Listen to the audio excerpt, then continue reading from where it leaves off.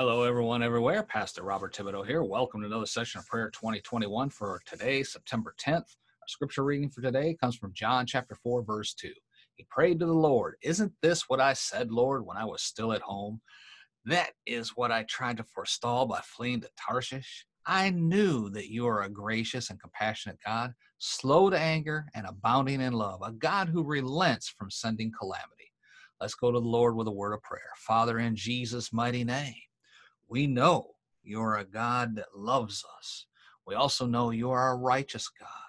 And when you send a calamity, when you send rebuke among the people, among a nation, there is a reason for it. Everything we're witnessing right now in this nation, there's a reason for it.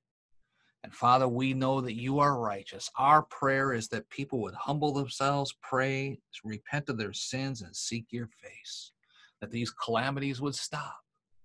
That we could once again serve the Most High God instead of sinful man. To you, Father, we give honor, glory, and praise in Jesus' name. Amen and amen. Now, we've been studying about our rights under prayer. And, I pray that you're getting a lot out of this study. It is so important to your spiritual well-being. Not only that, but if you are to fulfill the Great Commission in order to to speed the return of Jesus, you will definitely need to know how to pray and get your needs met as the entire world is falling apart around us.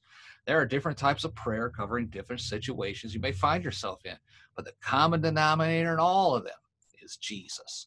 There are different kinds of prayer that require different results, basically different rules regarding how you approach your prayers to God. You just don't say, let's pray, right? Just like in sports, you just don't say, hey, let's play sports. Okay, what are we going to play? Baseball, football, soccer, golf, track, what? There are different rules regarding how to win. The same thing applies in prayer.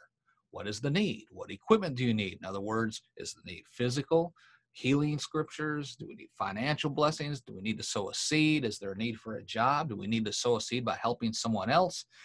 Is the need for a loved one? We need to conduct intercessional prayer in their behalf. So we just don't say, let's pray.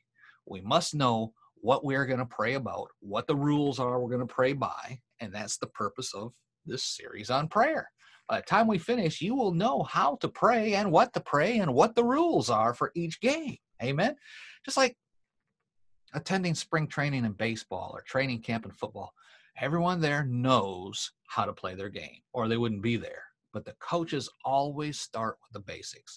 Coach Lombardi always started his training camp in front of the Green Bay Packers, who may have just won the world championship a few months back, by holding up a football and saying, this is a football. The objective on offense is to take it down the field to the end zone. The objective for the defense is to stop the other team from doing the same thing.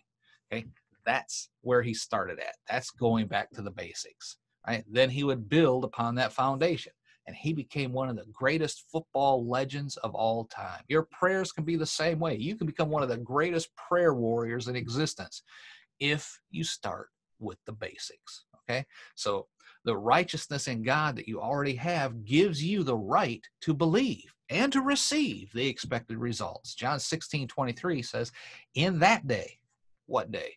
Well, we'll go John 16:7 verse 9 and John 16:13, 14.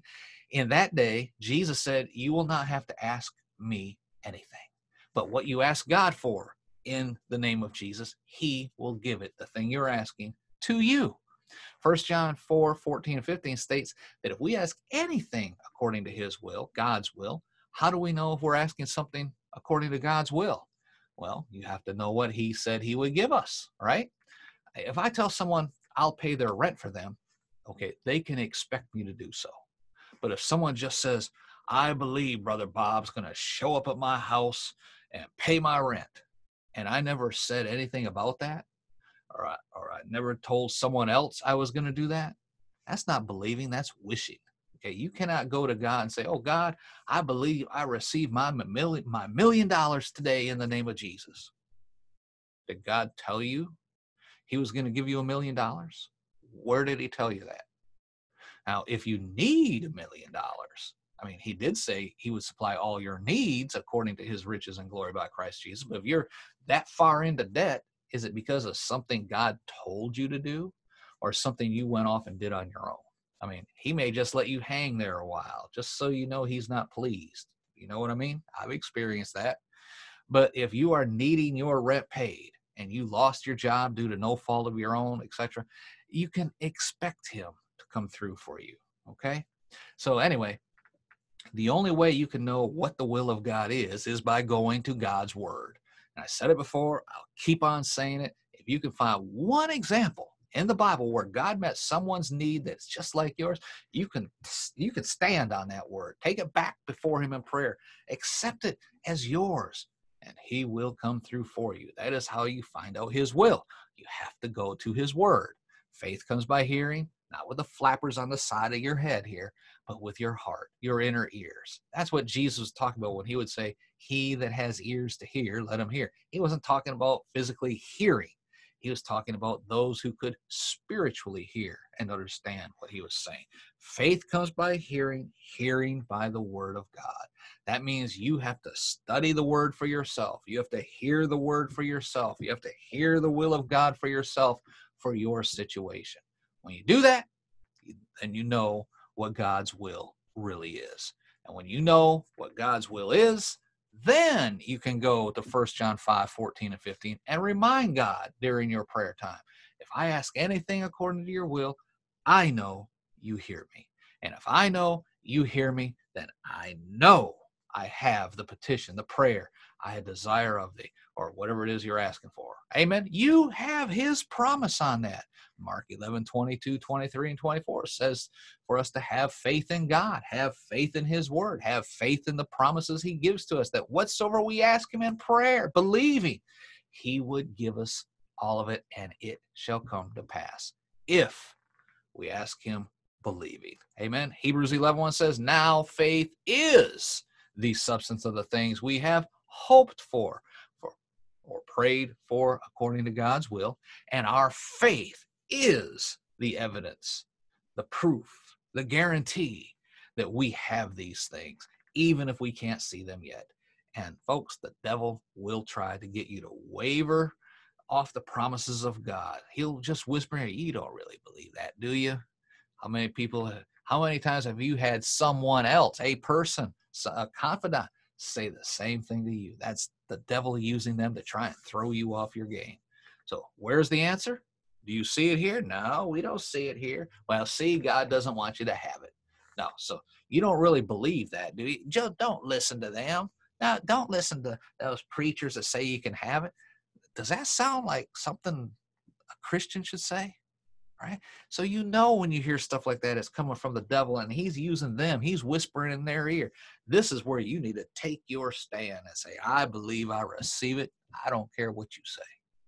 Right? Start quoting the scriptures back to them that you've been standing on. Remind them you're not moved by what you see, touch, taste, feel, hear. You're only moved by God's word.